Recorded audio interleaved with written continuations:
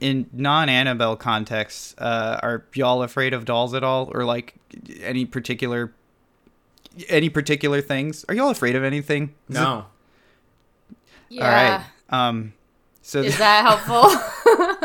Yeah, no, I like to get to know people. No, this is good. This is good to talk about just like things that we feel and are just getting to know each other. It's really weird that this sort of like that blind date show that Ellen hosted for a second was like that for podcasting, was how the three of us met each other. Ellen DeGeneres introduced us. That's the doll that I'm afraid of. She threw my glasses at PJ and said, "Pick them up if you want to see so bad."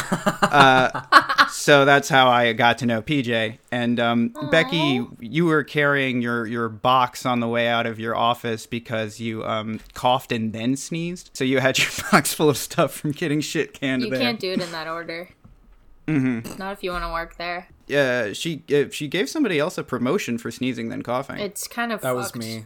Okay, right? Yeah, and now Fucking PJ, perfect they make sneeze cougher. $350,000 a year. And I have the marks on my back to show it. My grandma had some creepy fucking dolls growing up. I mean, like when I was growing up, like there was a tea cozy that was like an ornamental doll with like a big dress, and you would put it over like a tea kettle to keep it warm. And that was one of those toys that I just kind of tried not to look at whenever I was like walking through her house. The other one that sticks out in my memory is, did either of y'all grow up around a location of the fast food franchise Roy Rogers? No, I did not. Big Roy Rogers fan. They had a promotional line for Real Monsters, and one of the monsters on that show, Ickis, is the little purple fellow with the long ears. That fellow, as it were. And I had a little figurine of Ickis that I kept from like different places that I moved to. And there was one time that I was home alone and I got too high. And I looked away and then looked back, and the Ickis figure had like turned around and turned its back to me. And I was in like a psychosis for like 5 minutes because I had determined that Ickis was mad at me. And that's how I wrote the film Annabelle. Real quick, I know that was a perfect way to get into the movie, but I just have to say, Roy Rogers. Nothing. You're fucked for that. You're fucked for that. Bow down, you Arby's bitch.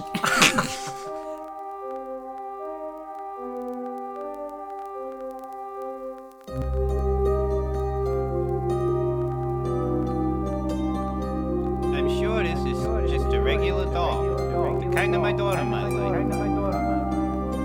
Oh no. I'm gravely. It's Annabelle. My daughter's gonna hate this.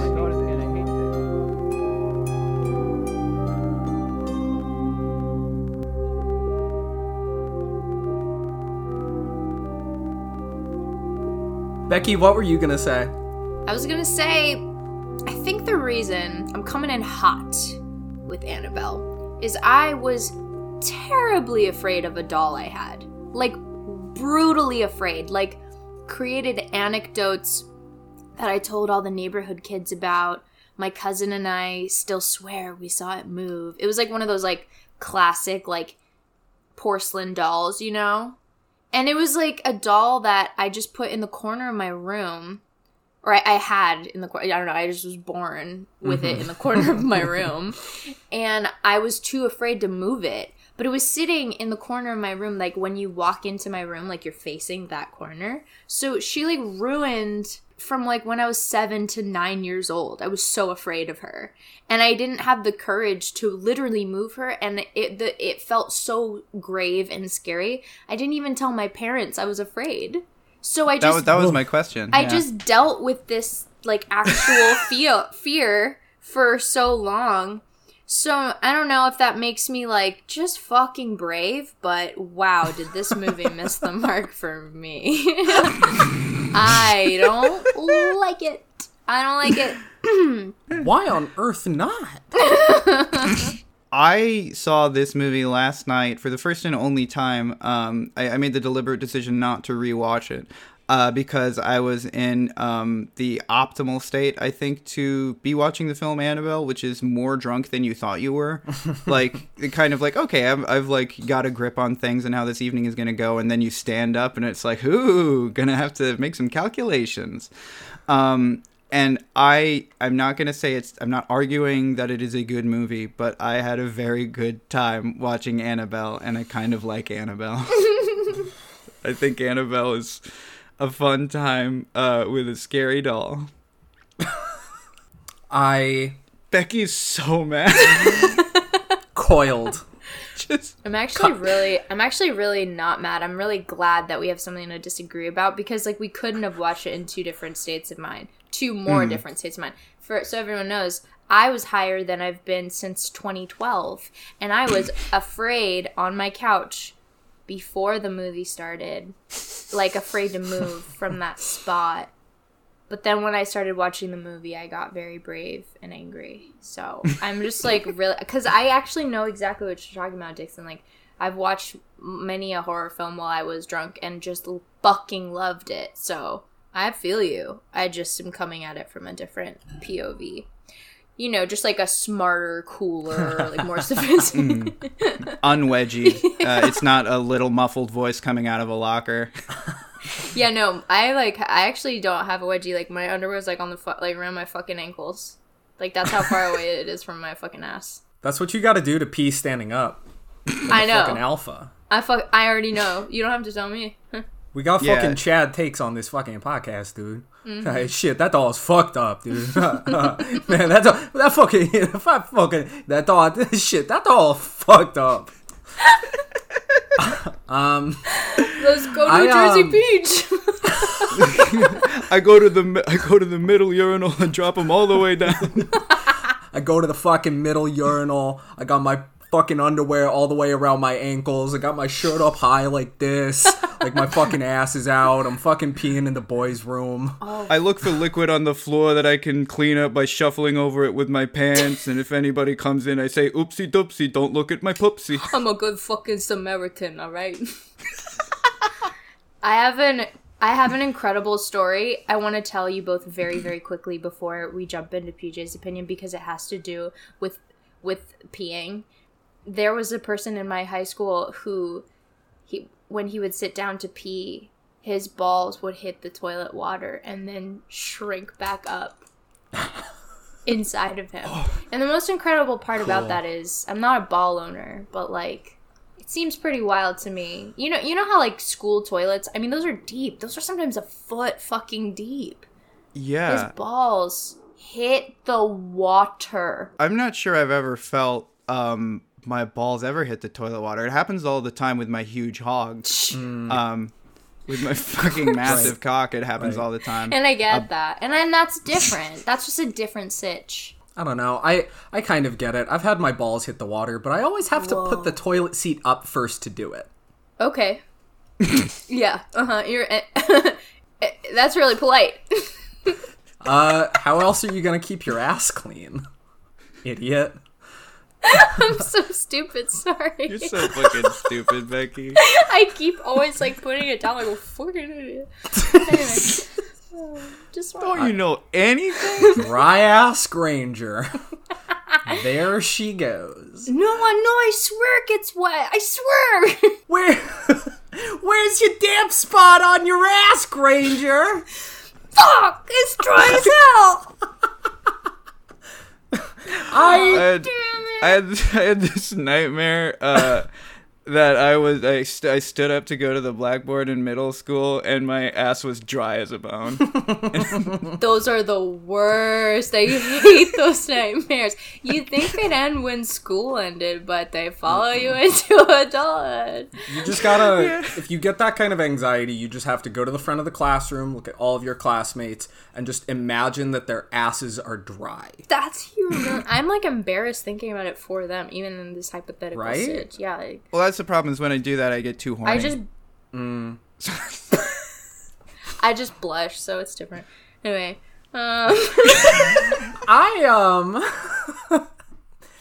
Annabelle 2014.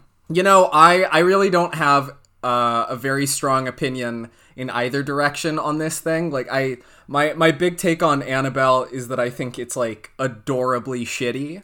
And something as, like, low-calorie, like teen scare programming like this, like, I'm just, I'm glad it's around. But as for the seething conflict that's going on between the two of you, I'm hoping that I can pull out some Child of Divorce swag and kind of mediate the conflict by, as you would, just telling you both, at the end of the day, it is my fault.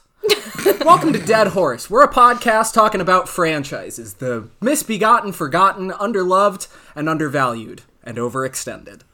Fuck. We're talking Not about... so easy, is it? What's that? Not so easy, is it?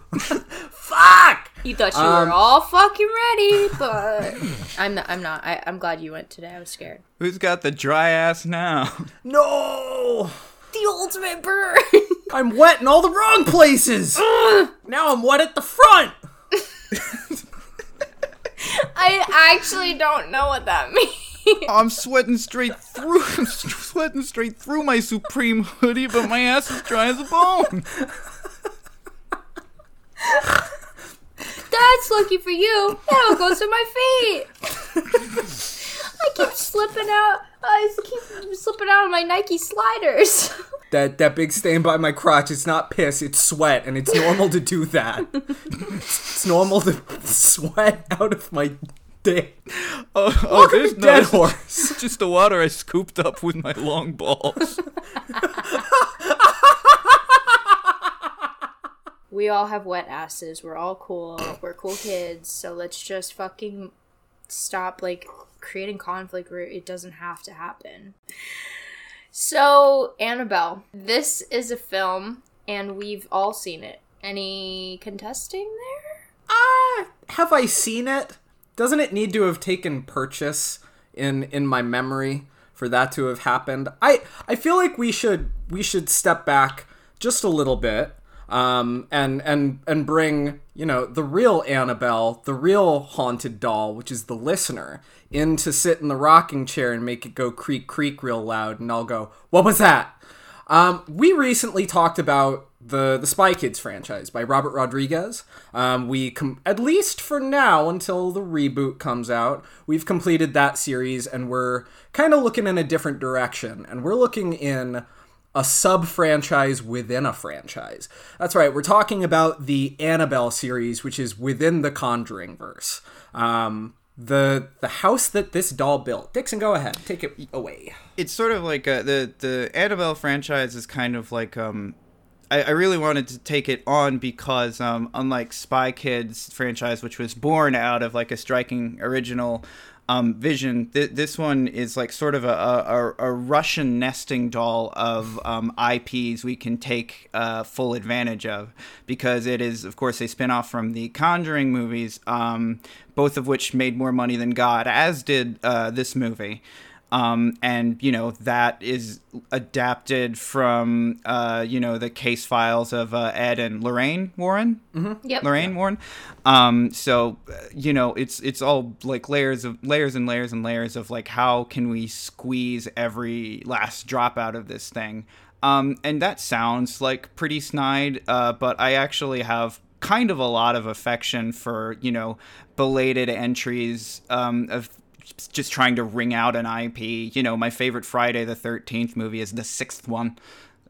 So I kind of think this movie's not good, but I don't know. I had too good of a time with it. It's the horror movie that people in a horror movie would be watching on TV. Where it's like, oh, that kind of looks like a piece of shit. I can see why everybody's talking and having a good time, Becky, could you hit us with the summary with your summary of the film Annabelle? Well, first we open on, I'm assuming, what is a literal scene from The Conjuring, right? Mm-hmm. Okay, yeah. That, I'll get into how I feel about that. But we open on a scene from The Conjuring that introduces us, quite literally, to the whole plot of the film. We see a couple, wow, what a perfect white couple we have in the 1960s. They just not a hair out of place. the whole time. And so one of them is pregnant, and it's Mia, the wife, and then we have the husband, John. And John is in his residency. He's about to get real busy. But, they got a baby on the way. And that motherfucker is so sweet. He got her this fucking ugly ass doll. And it is about 3 feet tall. It's like a small man. That's the size of the doll. And he got it for her. She fucking loves it. There is a church that they go to. And at the church, they have some friends that are older neighbor friends next door. They have an estranged daughter who, has, as it so happens, murders them in the middle of the night because she is a part of Helter Skelter, Charles Manson, the occult. She's a little cuckoo. So John goes to check on them because they hear a scream, and then they attack Mia, who is pregnant. I said that, so stop asking. Who is pregnant, and they stab her in the uterus. Let's just remember that he did stab her in the uterus. I'll come back to that later. And we see Annabelle holding that big doll that John got Mia. And Annabelle, she loves the doll. She loves the doll that is Mia's, and she tells Mia that she likes the doll. So then, Annabelle's crazy occult boyfriend tries to kill both Mia and John. They, through the skin of their teeth, make it out of there alive, but Annabelle commits suicide, and a drop of blood just dripping from her neck drips into Annabelle's cornea, and that's because that's how you get a doll haunted. So then Annabelle is in the doll. So then, they go to the hospital, come back from the hospital. Everybody's got to go eat because there was ick, but now they're cool. And then they're scared. Creepy stuff starts happening. She's sewing a lot. Let's just make a note that, bitch loves to sew, okay? So Mia's sewing a lot, and you do get blue balls for a little bit of needle and finger, but you barely will see it, so. And then popcorn. and then the doll begins to be very scary. Yeah. And then Alfre Woodard jumps out of a window and cracks her fucking skull open, and the family was very happy. Which is an act to be unironically celebrated in this movie. Is the point of view of the filmmakers. This woman who doesn't know the affected family that well at all, being like, no, I'll do it.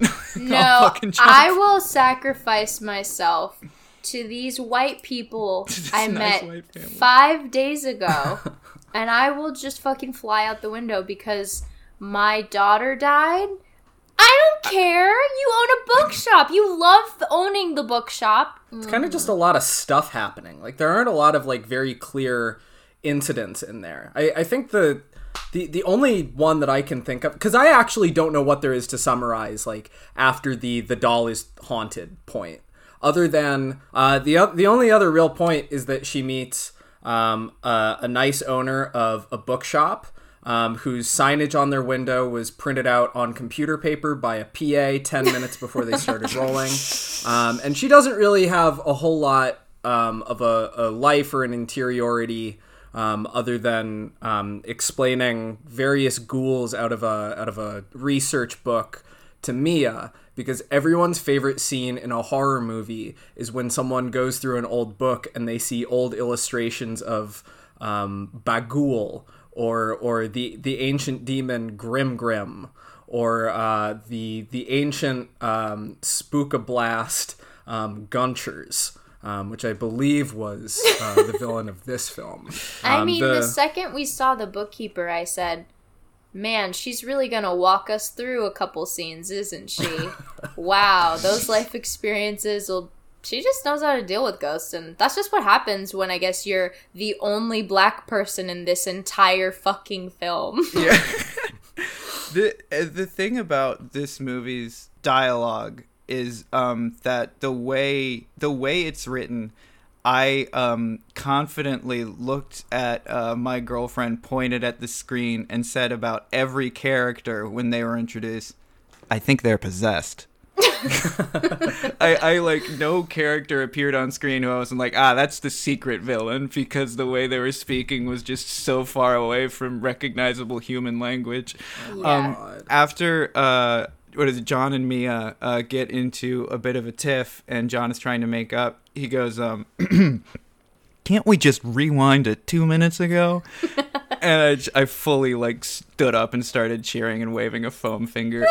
Wait a second. What is this, 1969? Would they have used the word rewind? Oh, holy shit. Maybe. Dang. What the no fuck? way. Projector. I don't know. They no way would have. Would you rewind a projector? I don't know. I'm stretching. You'd wind it. You would rewind it. Yeah, I'm stretching here. I'm really grasping for straws to like defend Annabelle in any sense. Okay, another reason why I like this movie is because I think it is really charming to watch good performers take on dialogue of this level and try to make anything out of it.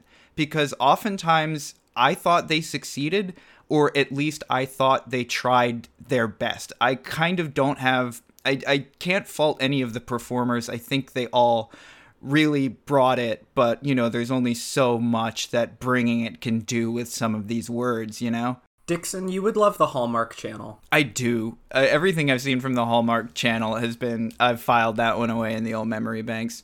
What's the one about the swim? There was one about a swimmer getting addicted to porn. That sounds right. I don't know. Sorry, Becky, anyway. What were you going to say? I'm like, yeah.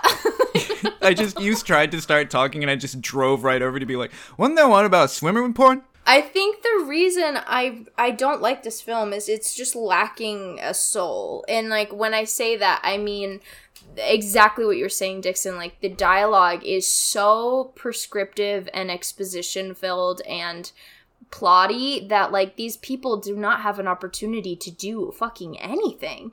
And so this couple has... I mean, they're both gorgeous. They look perfect.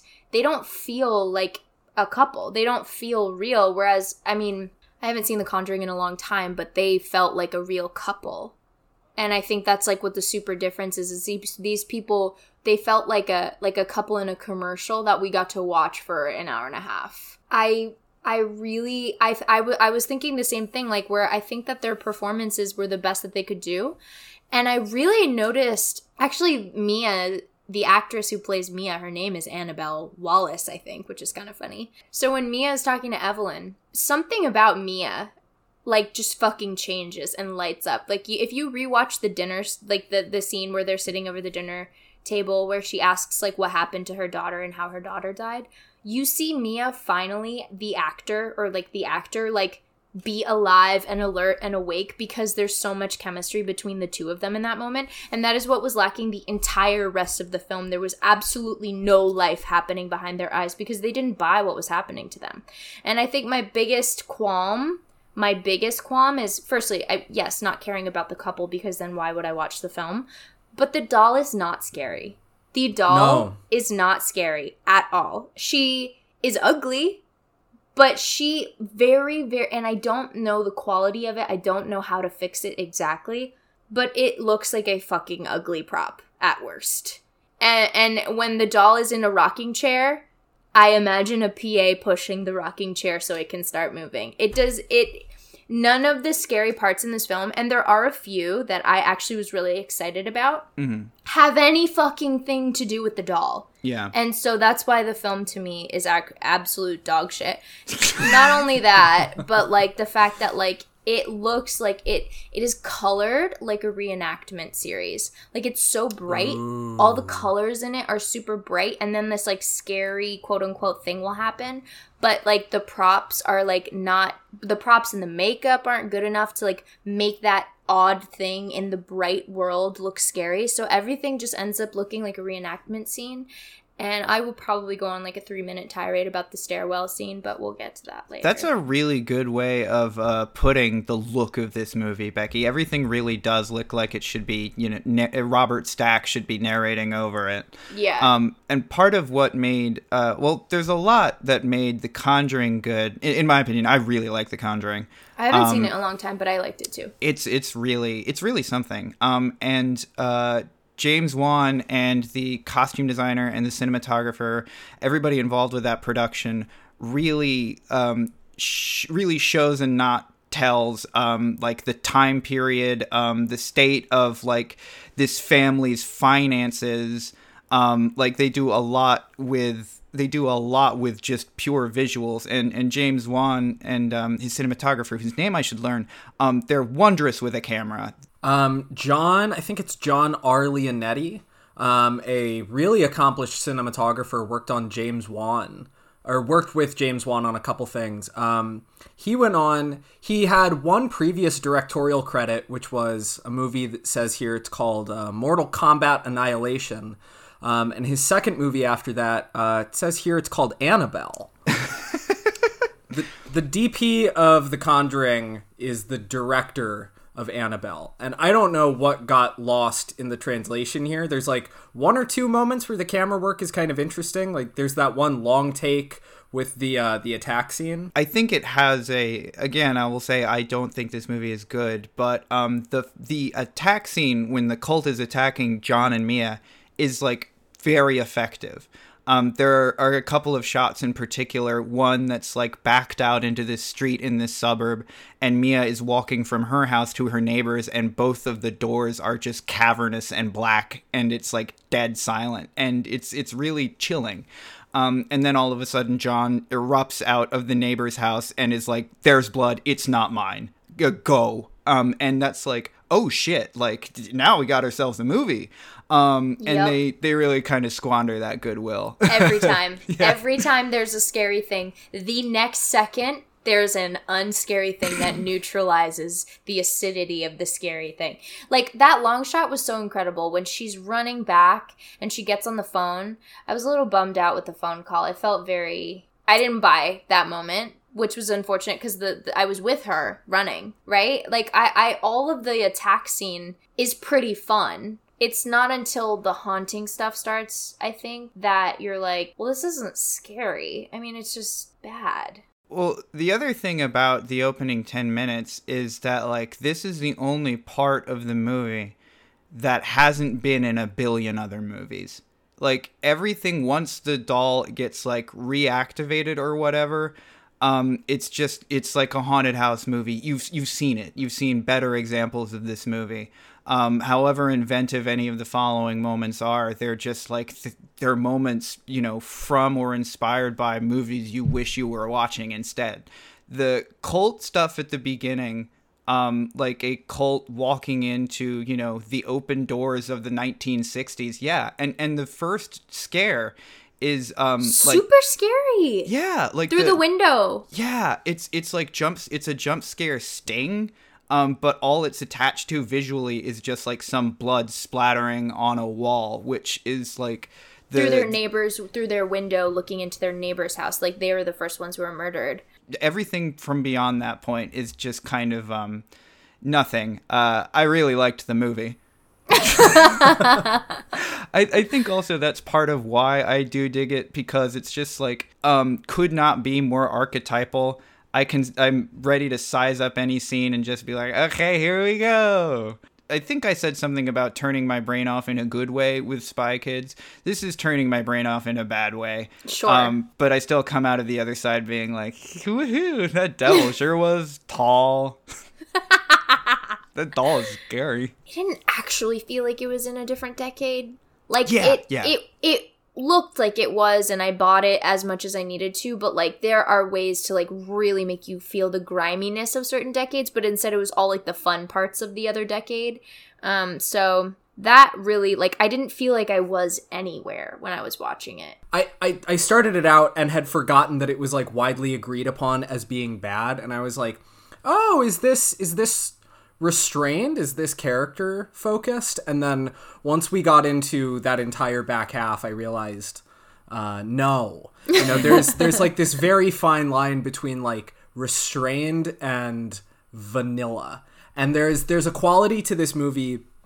Becky, you nailed it about the like reenactment film thing. I feel like, and I don't know the first thing about cinematography, but I get a sense that it's kind of difficult to give you a real sense of an era when you are shooting and lighting for digital, because there were so many scenes that felt like they were shot by a GoPro, or like there was like a moving light with the camera that was like tracking on an actor's hair that would kind of take you out of it.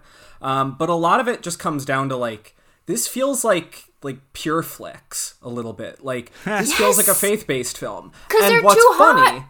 they're like a little too hot in this like sort of Broadway kind of way. Like what's the poor fucker's name? What is it? Ward Horton? That dude is so hot. It is not allowed. Sporton. Heterosexual Jonathan Groff. He's like 3D printed. Absolutely.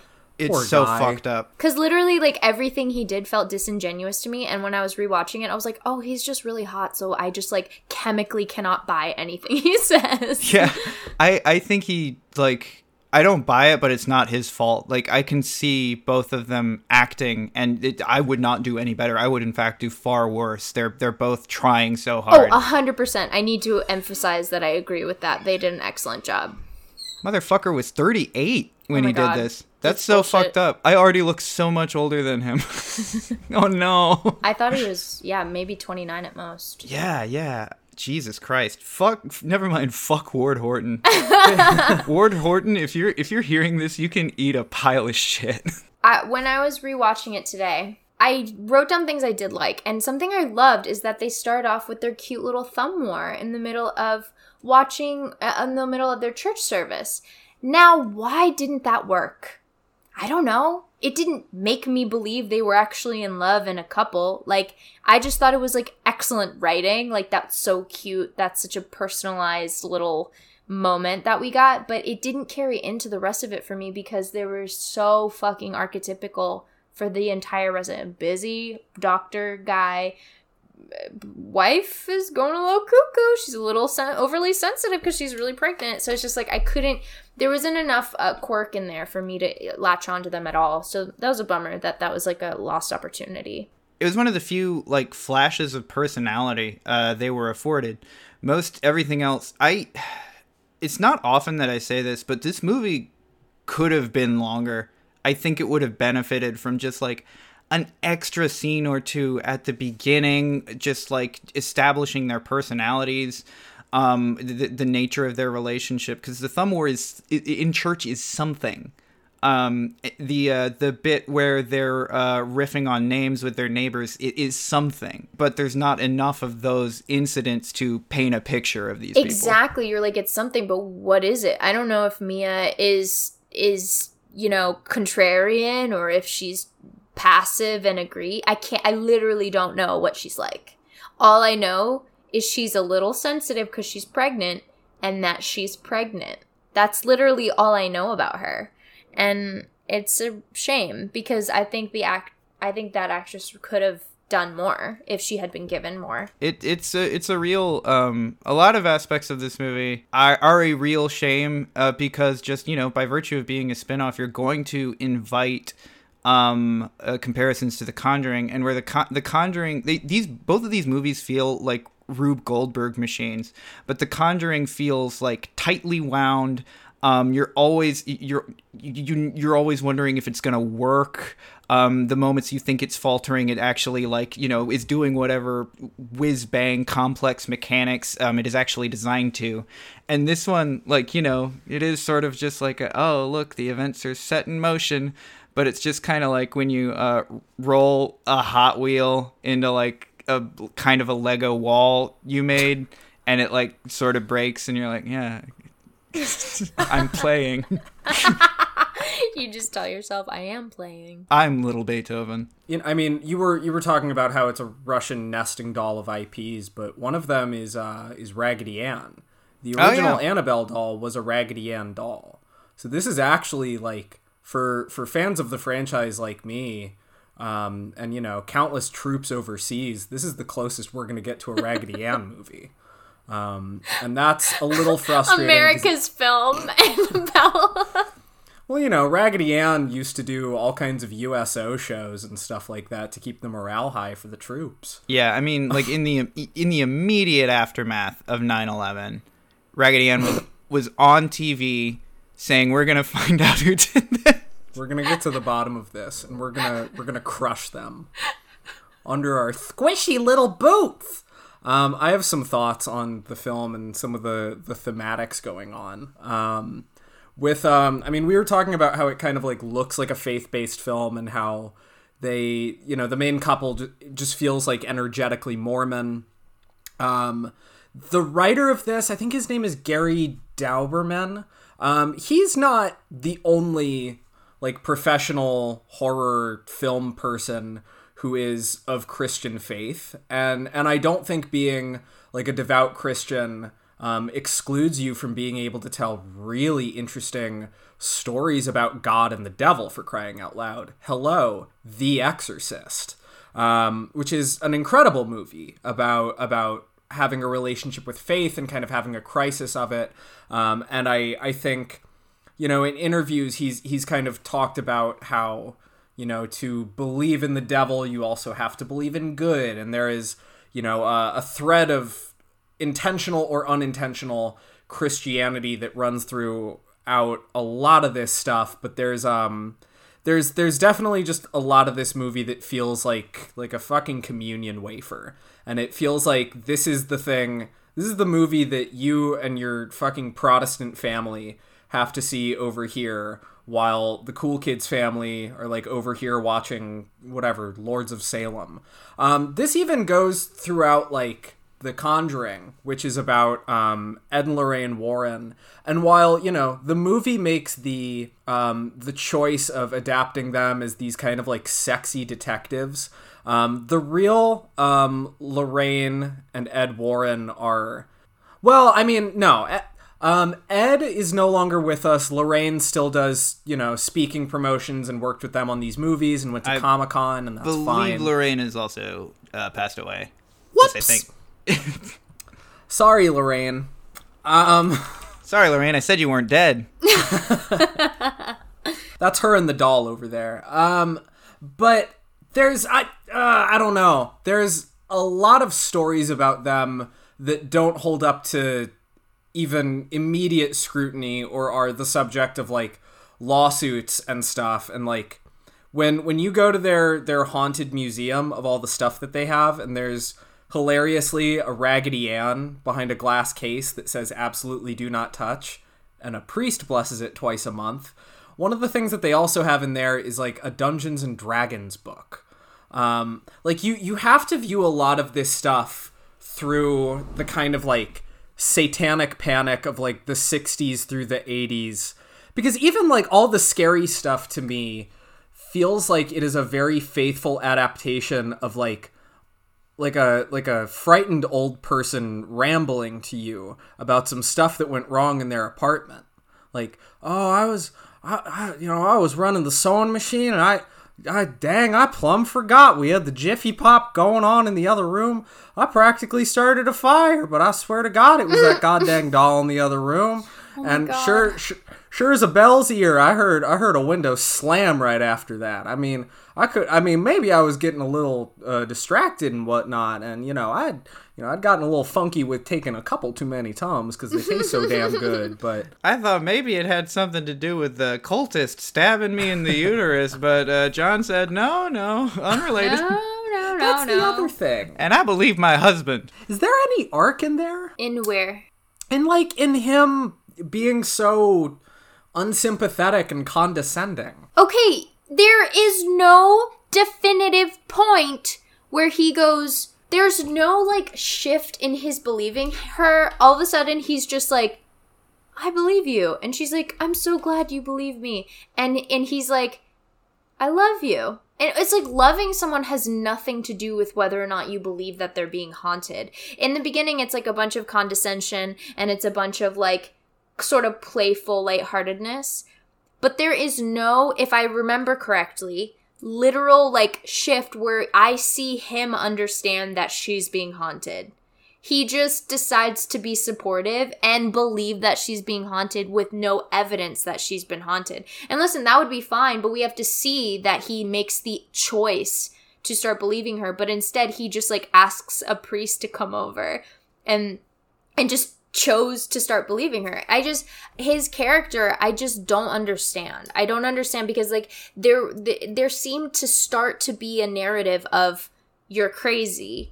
But then they didn't go that direction. Instead, he was, like, this really supportive husband who, like, micro gaslit her in the beginning. It's so strange. He was the first character about whom I thought, oh, the twist is going to be that he's possessed. Because there are a couple of scenes where he appears, like almost inhumanly, like, cold and unbelieving.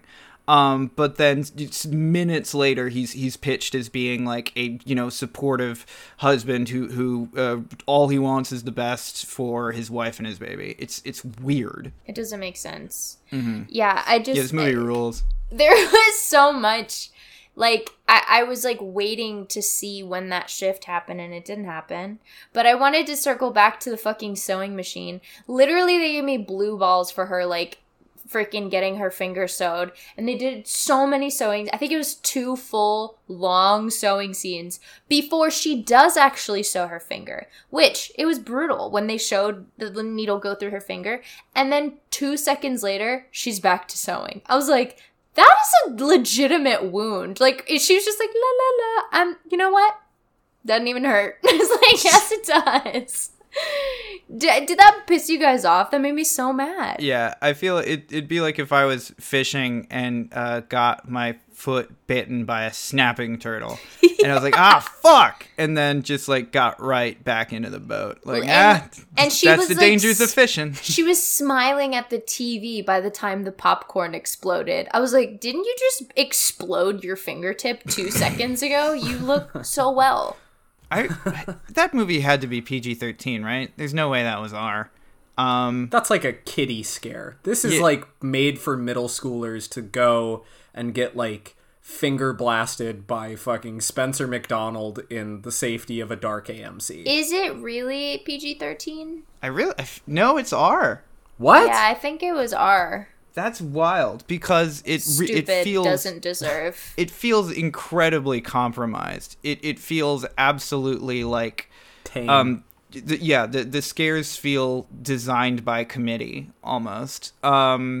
This is not, again, comparing it to The Conjuring, but this is a movie that I haven't felt this about any other thing in the franchise that I've seen. This is a movie that could stand to have a lot more gore.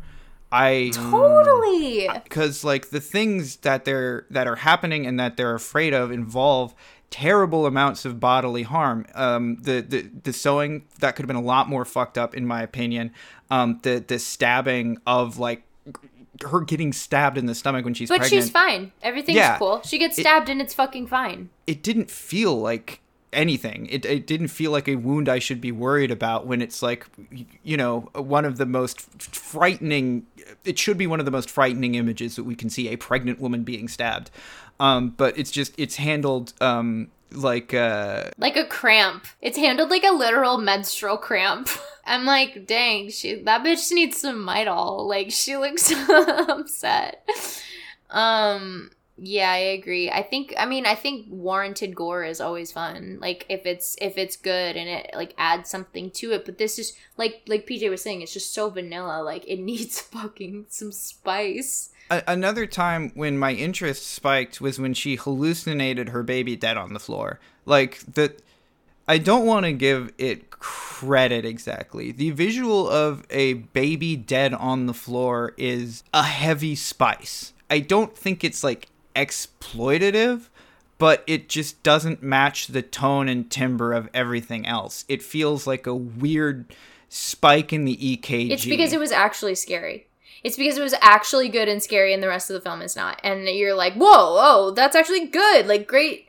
And then they literally, incredible moment. She's going absolutely crazy. She's trying to find her baby everywhere, but the demon has hidden her baby. So she finally finds Annabelle in her daughter's crib. So she's like, where's my baby? What do you want from me? And she starts killing him. She's trying to break the doll. And then she realizes that it's actually her daughter. And then she literally broke her daughter's neck. And she's cradling her dead baby after being haunted by this demon. And you're thinking, yeah, demons are master manipulators. And you can never offer, you can never, like, the soul has to be offered. And then it turns into a doll. It is such a powerful, compelling, scary, almost earned moment. And then she's like, and then it's a fucking doll. And I lost my mind. I said, you finally did something right, and you took it away 1 second later. That was actually going to be something worthwhile. And then it's just like, nope, we're just fucking with you, which it doesn't work that deep into the film. The fucking with you has to come later, or earlier, in my opinion. If the child was involved more in the, like, funhouse scary bits, if, the demon was clearly doing something to the kid like it does in this scene, that would have been something.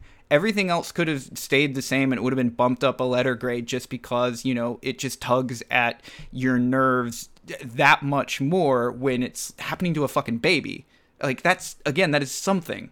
But it just introduces that element willy-nilly and then just kind of drops it again. That business where the baby is on the other side of a locked door and a bunch of books are falling off of the bookshelf and you're waiting for one of them to crush the baby in a kind of like darkly funny, like Danny DeVito movie kind of way. I think that hits, building all of it around the baby being endangered by the doll in the room is, you can get a cheap ride out of that. And this movie, it passes 2 hours in an October in 2014. And I think that's one of the best things I can honestly say about it. I thought the score got the job done. There were a couple of moments that I noticed the score was doing something. I know I keep saying that, and like, but that is sort of...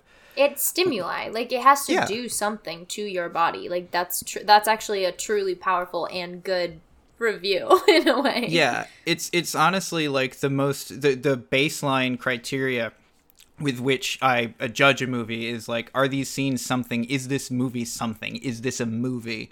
And not in the sense of like, if something is bad, then I don't qualify it as a movie, but just if, I don't know, I think if all you get is the sort of airy sense that like time has passed and images have like, flittered in front of you, I don't know, it just feels, it's frustrating. I'm honestly mad now too. I've reversed my position. I think this movie is now upsetting me.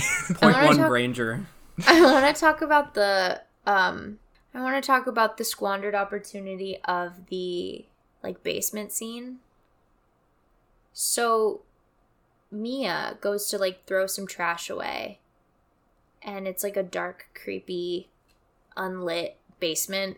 She hears a baby crying, and a stroller is pushed out into the hall. And now that was like a little much. I wish it was already just like there and like we didn't realize it. But the fact that like a PA pushed it out was just like, So she hears a baby crying. And the first problem with this is that the baby's crying isn't coming from anywhere, which it might sound like it could be creepy, but it just made it sound like a sound effect, and it wasn't sounding like she was getting closer to a source, which to me builds more anticipation. But instead it was like she was getting closer and it still sounded like really far away. So she gets up to the crib and there's just like a bloodied rag, and then this black like demon hand grabs her wrist. And it was like a little jump scary, but she didn't even look up at what it was. She just like ran away. So she runs away and she's in the elevator and she's trying to go up. Now this is legitimately scary. You're in an elevator and the doors keep opening and you cannot leave. Being in an elevator and having the same haunted like exterior is fucking terrifying. And I was like so excited. I thought it was so scary that every time she pressed the button, it didn't move. So then she can't get out of the elevator, so she runs up the stairs. And there's fucking lightning? What's going on? It's literally bright flashes of white light, as though a literal reenactment series of just, like, she's running up the stairs, and it almost looks like it's in, like, fucking, like she was moving, like, under strobe lights, and it was the unscariest, worst choice I have ever seen. I was fucking livid because I was really scared 5 seconds beforehand, and then you see the demon at the bottom of the stairs looking up at her. And then he's right in front of the camera and upside down 1 second later, and I literally rolled my eyes into my head, out my ass, and then they hit the toilet water and sucked back up into my booty. It was such a squandered opportunity. It makes me so mad because it was actually really scary for a second. A weird thing also about that scene, maybe this was just like my particular internet connection when I was streaming it, but I think when she's running up the stairs, and maybe in a couple of other moments in the movie too, they change the frame rate. That's what I'm trying to say. Yes, exactly. Yeah, and it's just like, the frame rate gets higher, and it just like makes everything look a little faker. It looked so fake. It looked like a crime reenactment show, and it just. And then, like, after that scene, they just show the camera back on the stairwell, like, in reference to what had just happened. Like, yeah, like, I remember, that was kind of a second ago. Why are you showing that to me? And speaking of, like, a retroactively squandered opportunity, I don't think that this is, like, they had a really good thing and then they botched it. It was just a thing that existed and then they made funny. When Evelyn gets thrown out of the door, I thought, like, oh shit, no, Evelyn's dead. But then she, like, comes back in, like... and so she just gets, like, thrown out of the, like, get out of here. Like, this is a master manipulator demon who is, like, in possession of a child, trying to get, and probably succeeding in getting this child's mother to jump out of a window so he could take her soul. And he's just like, hey, get out of here. You're not supposed to be in here. This is Mia's apartment. Mom says you can't come in. If you cross the demon that is summoned by the disciples of the Ram, it will touch you in ways that will make you say, hey! It will touch you in ways that make you say, whoa, whoa, whoa, whoa, whoa, whoa, whoa! The demon is funny. It'll touch you in ways that make you say, if you're in here, then who's in there? Oinks, oinks, Scoob! I totally smashed this baby's skull! So I have a thought. The demon, there's something, the one kind of cool thing in the Conjuring universe, to my knowledge, is that there's this composer who hadn't been actually on my radar at all until we started looking into this series. He's a guy named Joe Bishara.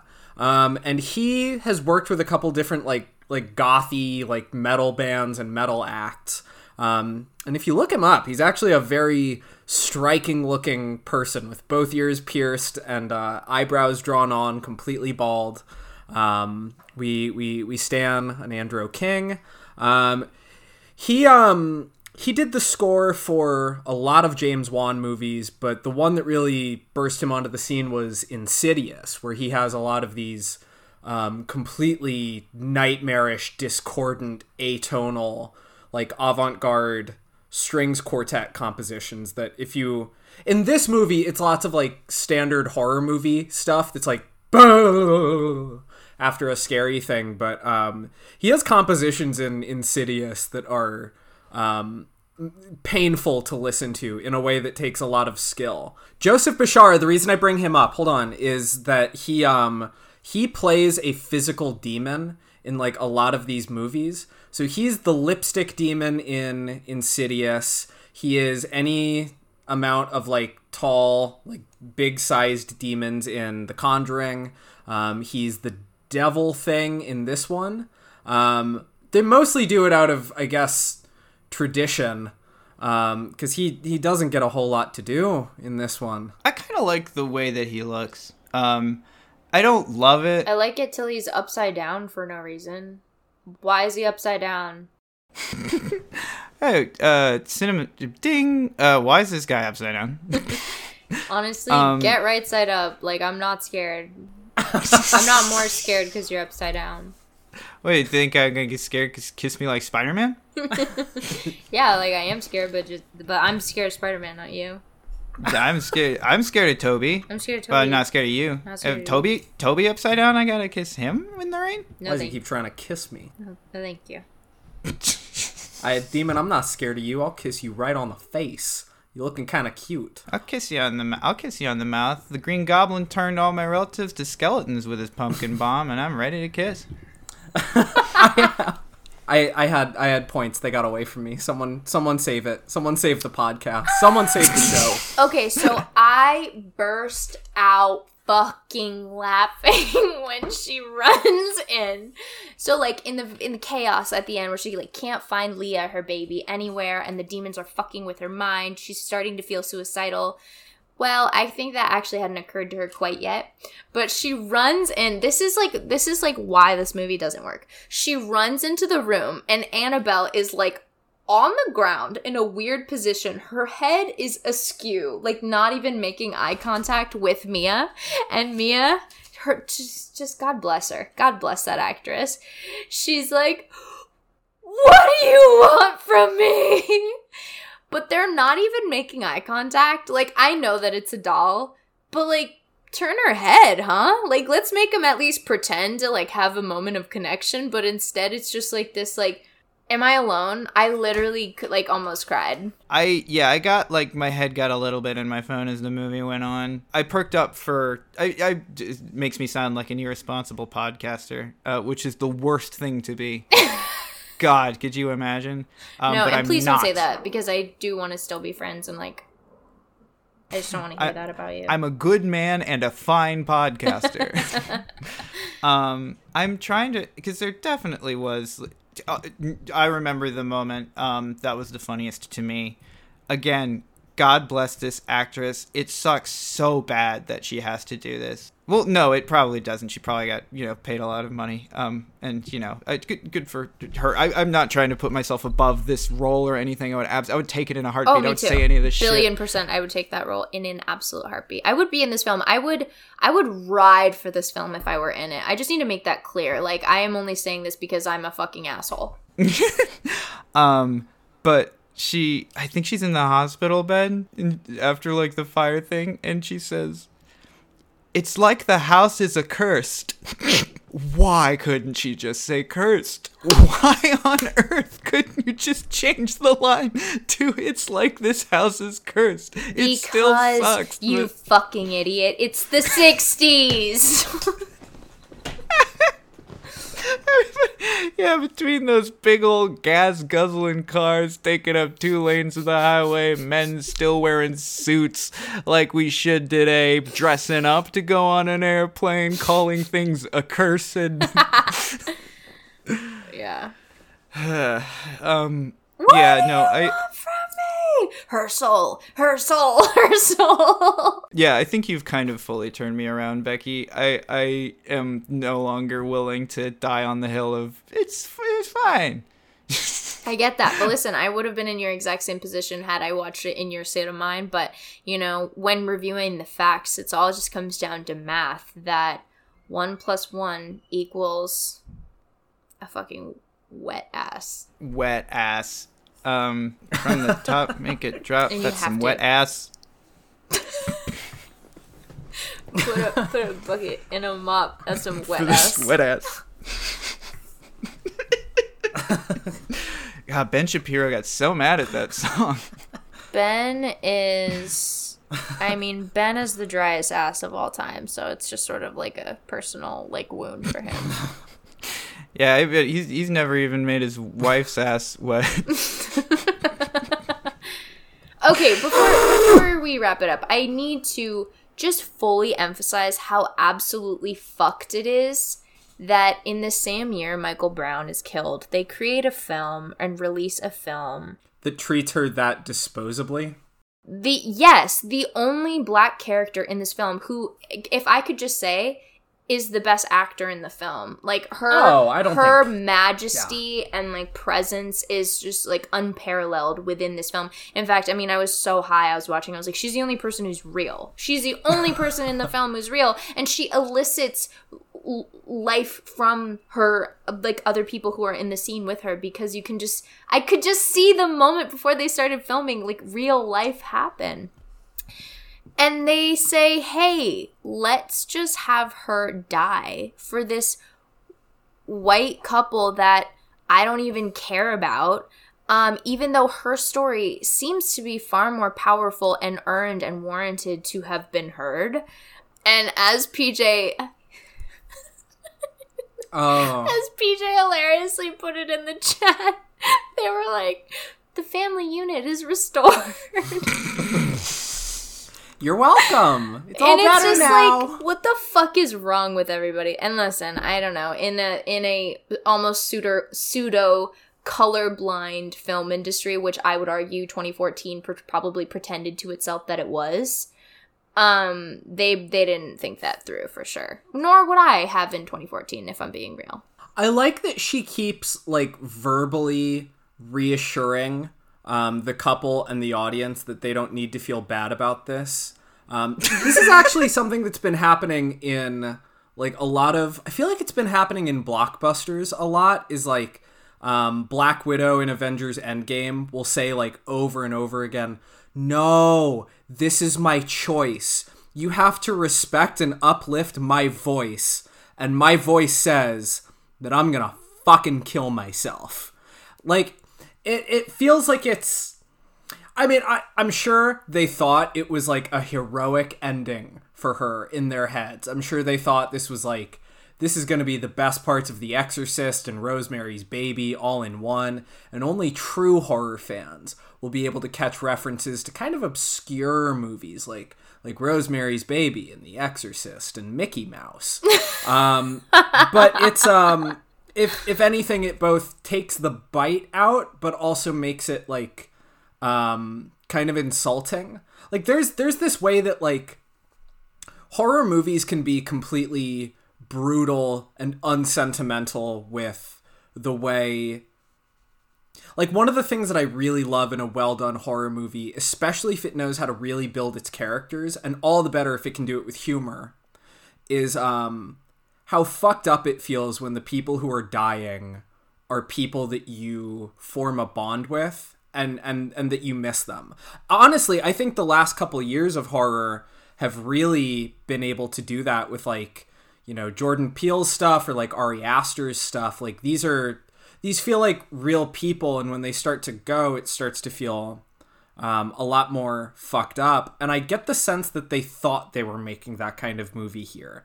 Because I think The Conjuring is kind of, honestly, like a great example of that. And I think everyone was really juiced off of like, wow, hey, okay, this thing really worked. Like Warner Brothers is trying to have its own like Blumhouse sort of thing, and it's going to be the James Wan-averse, and these movies get to be low budget. So I'm sure they really thought they were onto something here, but it's you know what? Alfre Woodard got paid, and I think that is one of honestly the best things that came out of this honestly wonderful movie. It also kind of goes to show that, you know, although Doll's often nice and good and loved by kids, sometimes Doll's not good, sometimes they scary. What if a clown robbed banks? That's don't say that.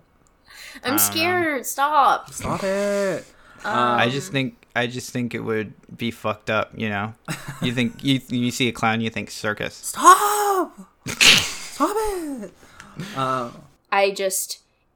I love scary movies. I really do, and it really hurts me when I'm not scared because I'm such a scaredy cat. So I'm like, what the hell? Like, I'm actually not too tough. I don't know. I even really like, big studio horror movies that cost $3 million, and the whole like method of making profit is it makes a $50 million in its first weekend, and then it turns out it's terrible. So nobody goes to see it after that. I like those. I'm so willing to extend olive branches to those kinds of things and like give them every chance they've got. But like, I mean, I had fun last night, but the more in the sober light of day, as this conversation deepens, I'm realizing it was just kind of nothing. Like a Three Musketeers bar, but without even the chocolate outside. Just a nougat rectangle. Another squandered moment. Priest outside the door. Yeah, what the fuck? So scary when he's facing away. So fun. Ooh, scary. And then he screams, "May God have mercy on your soul," with like blue eyes. I was like, are you fucking kidding me? That was almost terrifying. Bad. His face wasn't even that fucked up. It wasn't. Do gore. Have his face fucking like dripping off or some shit. Have him not have a nose. Do fucking anything. He just is pale. He and just is kind of pale mad. and like had blue eyes, kind of like Annabelle. But that's not what I wanted to see. I wanted to see something fucking hot. Like I wanted to see him in like a fucking bikini or something. Yeah, well, I wanted them to pan down, and it's like he's definitely got a boner in his priest pants, and I wanted the soundtrack to go like, yeah. And he goes, That's what I wanted to see. he goes, whoopsie. It's so scary because when he's facing away, you don't know if he has a boner, boner on yeah. accident. Yeah. But until you hear the doy. And then you're like, oh, that's a boner sound. Oh, I know what that is that's a now. boner sound. Oh damn, that doll's got a fucking boner. That doll's fucked up. I've it seems like a lot of stories about like a demonic presence or like a demonic possession. They all seem to have some sort of stories of like anytime there was an on-set accident, you can get an actor in an interview being like, there was some freaky stuff going on the set of this movie. And I don't want to jinx it. I don't want to say that it was Macbeth that was haunting us or something like that. But I mean, it was kind of fucked up. Usually think of sets as like safe spaces where you're going to do a movie or a play, but this hell is haunted. It's just like it'll be something like a light fell on someone, which was probably like the grip hit his pen too hard. But when it's filtered through like this kind of thing, everyone like attributes it to something. I guess a lot of like very weird stuff has happened through the course of like the Exorcist series. And I don't know if accidents were happening on like the Nutty Professor, if they would be like, there was a curse on this movie. But I do like to think of them being like, we knew that we were making something really haunted with Mr. Belvedere when Christopher Hewitt came in for a table read wearing nothing but some sweatpants and no underpants underneath. He came in and he sat on his own balls so hard that he screamed until the lights shook. And that's how we knew that there was a demon working behind the scenes on this. He screamed until the light shook. It's like, no one stopped him before then. And like, all right, let's see where this goes. Someone get out a mic. Test the decibels on him. We gotta know. When I was animating The Incredibles, the set of The Incredibles was haunted. Yeah, I hate that stuff. It's scary as hell when you got a dump truck whip like that. And that's why I think the priest should have been facing the door, because then you wouldn't be able to tell if he had a dump truck back there or not, and that would have been scary. And then you'd see the back and you'd go doyoyoyo, and you're like, that's the ass sound. About the dump truck, I hate it. Yeah, I kind of don't. This is a shorter one, but I kind of don't have anything left. I think we milked this fucking. I'm excited to watch the next one. I'm really excited to hear y'all's take on it. I've seen the next movie quite a few times. I've seen it like 4 or 5 times, just because I am always the person being like, no, trust me, like it's so wild that you'll enjoy yourself watching this. And every time I have felt like, yeah, this is good. My faith was not misplaced. I'm very interested to see what y'all think. Should we do probable rankings? Because I think this one, for me, especially after this discussion, I think for me it's probably going to be last place. I know 2 is good, and I usually think that by the time horror series get to 3, if the series started off good, it will probably be bad. But if the series started off not very good, I think interesting shit happens around that point. So it's either going to be so bogged down in its own mythology and, you know, Easter eggs for the Conjuring fans out there. We put a ghost in the movie as a little Easter egg for all the Conjuring fans. In the doll, we put one in for the fans.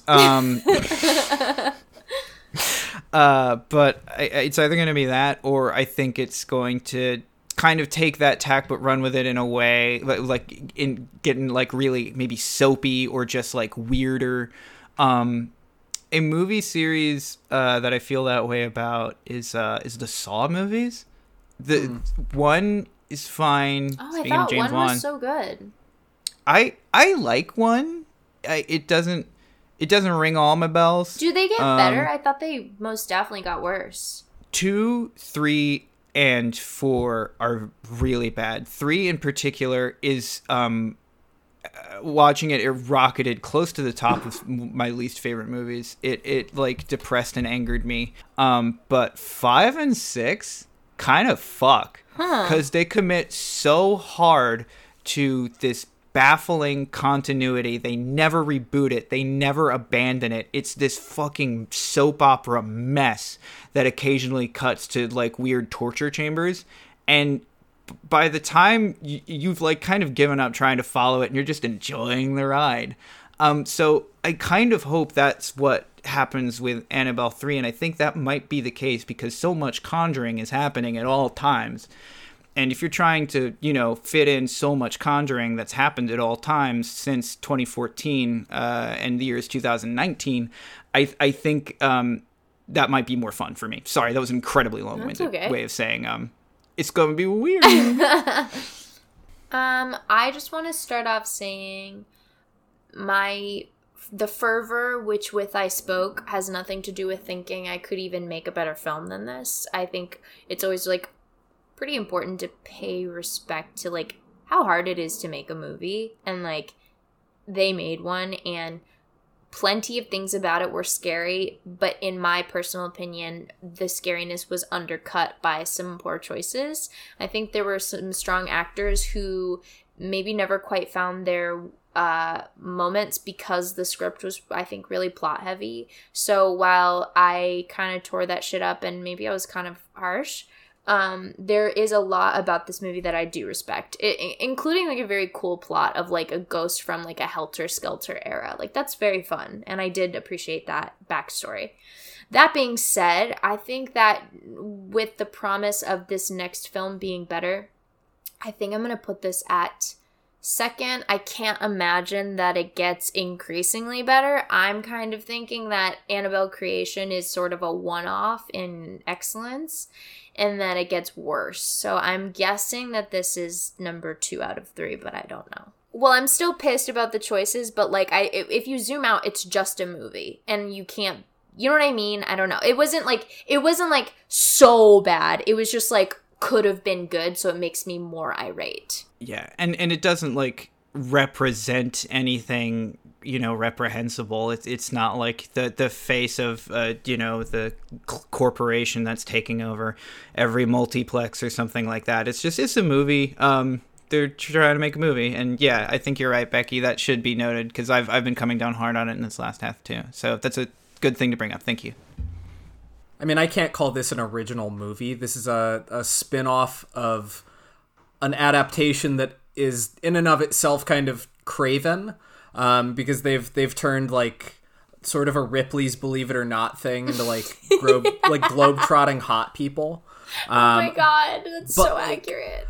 But you know, it feels like even when these things fail, they are some of the like horror is like some of the closest we get to like original stuff for grown-ups at a low budget getting made that gets pumped out, and people will see it because teenagers need something to scream at, And this being like the dumb kind of harmless programming that it is, I mean, it's a fucking snooze. I wanted more stuff from the doll, but it's, you know, an inoffensive little effort. I know that Annabelle 3 involves, like, the Warrens are, I believe, characters in the story in that one. Ooh, so, like, that's fun. Patrick Wilson and Vera Farmiga are in there. So I cannot imagine ranking this above either of those. I think what'll happen is Annabelle 1 is going to be number 4. I think Annabelle 3 is going to be number 3. I think Annabelle 2 is going to be number 2. And then I'm saving a spot open in case they make a Scary Movie 6 where Annabelle is played by a puppet and voiced by DJ Khaled. I think for me, that's probably the biggest bummer of the pandemic is they had to shut down production. So now all of the references are going to be really dated. Perfect. Like when a guy walks into the room and he's dressed like Adam Sandler in Uncut Gems and his balls are hanging out of his pants. And then Charlie Sheen's going to go talk about Uncut Gems. No. Release Epic Movie in theaters right now under a different title and just see what happens. I have a HBO Max presents the release the Friedberg and Seltzer cut. Dixon, did I ever tell you my Insidious story? See, I don't know if this was like a very common thing, but I guess at my school it was like a tradition that like the week after you like graduate school, you like go to some rich kid's family's beach house and do a lot of drugs. I never did beach week. Like it was one of those things that was like normal at my school, but I just like weirdly like never got the memo about it. So I just like stayed on someone's couch and watched anime. But I would always hear stories about like what would come out of there and what happened. And the grade right on like the kids who were like 1 year younger than me, the class of 2011, I want to say, they had their beach week. And there was this kid who I will rename Spencer for all purposes here. And the story was that Spencer, who had seen Insidious in theaters like more than once and like talked about it a lot, like it was, you know, the defining like scary movie for like a certain generation of teenagers. He did like too much acid, it sounds like, and he became convinced that the lipstick demon, played by composer Joseph Bishara, That's so cool that the composer played a demon. I love that. I wish stuff like that happened more. Every once in a while, Michael Giacchino will have a cameo in something. I think he's Stormtroopers in some of the JJ Star Trek or Star Wars movies. Anyway, Spencer did too much acid and became convinced that the lipstick demon from Insidious was trying to fuck him in the ass. Oh. So he went around supposedly like the house at Beach Week. He pulled down his pants and he was running around. He was begging people to fuck him in the ass. Wait, he's like, this should happen to stop the demon? No. He didn't want the demon to fuck him in the ass. So he was asking other people, like, someone quickly, like, someone get a cock in my ass before the demon gets it in there. And every time I think about James Wan, I think about that kid, like, running around, bent over with his pants down, like, feet, like, sputtering like this, like a duck crossing the street, being like, fuck me, so that, like, the Insidious demon doesn't get in there. And I think about that guy, and I hope it worked. The only way to stop from getting fucked is to get fucked, okay? Can you imagine how frustrating it would be if you were a straight guy and you got your friend to fuck you in the ass and you got possessed anyway? I'd be fucking pissed. I'd be so pissed. Lance, why didn't you fuck me better? I thought you were my boy. Why didn't you fuck me good? Just a small shout out to that demon. I just want to give a little shout out to that demon that was gonna fuck Spencer in the ass. Dead Horse is Becky Granger, PJ Audenzia, and Dixon Cashwell. We'd like to thank Max Huffman for our podcast's art. Go to maxhuffman.com and order his book, Cover Not Final. If you want to follow us on social media, we're at, I gotta open my phone. We're at Dead Horse Podcast on Instagram and at Dead Horse the Pod on Twitter. If you're on, I cut out a lot of my stutter when I'm editing this. If you're listening to this on Apple Podcasts, please rate us 5 stars and leave a nice review. It helps us out a lot. Okay, thank you.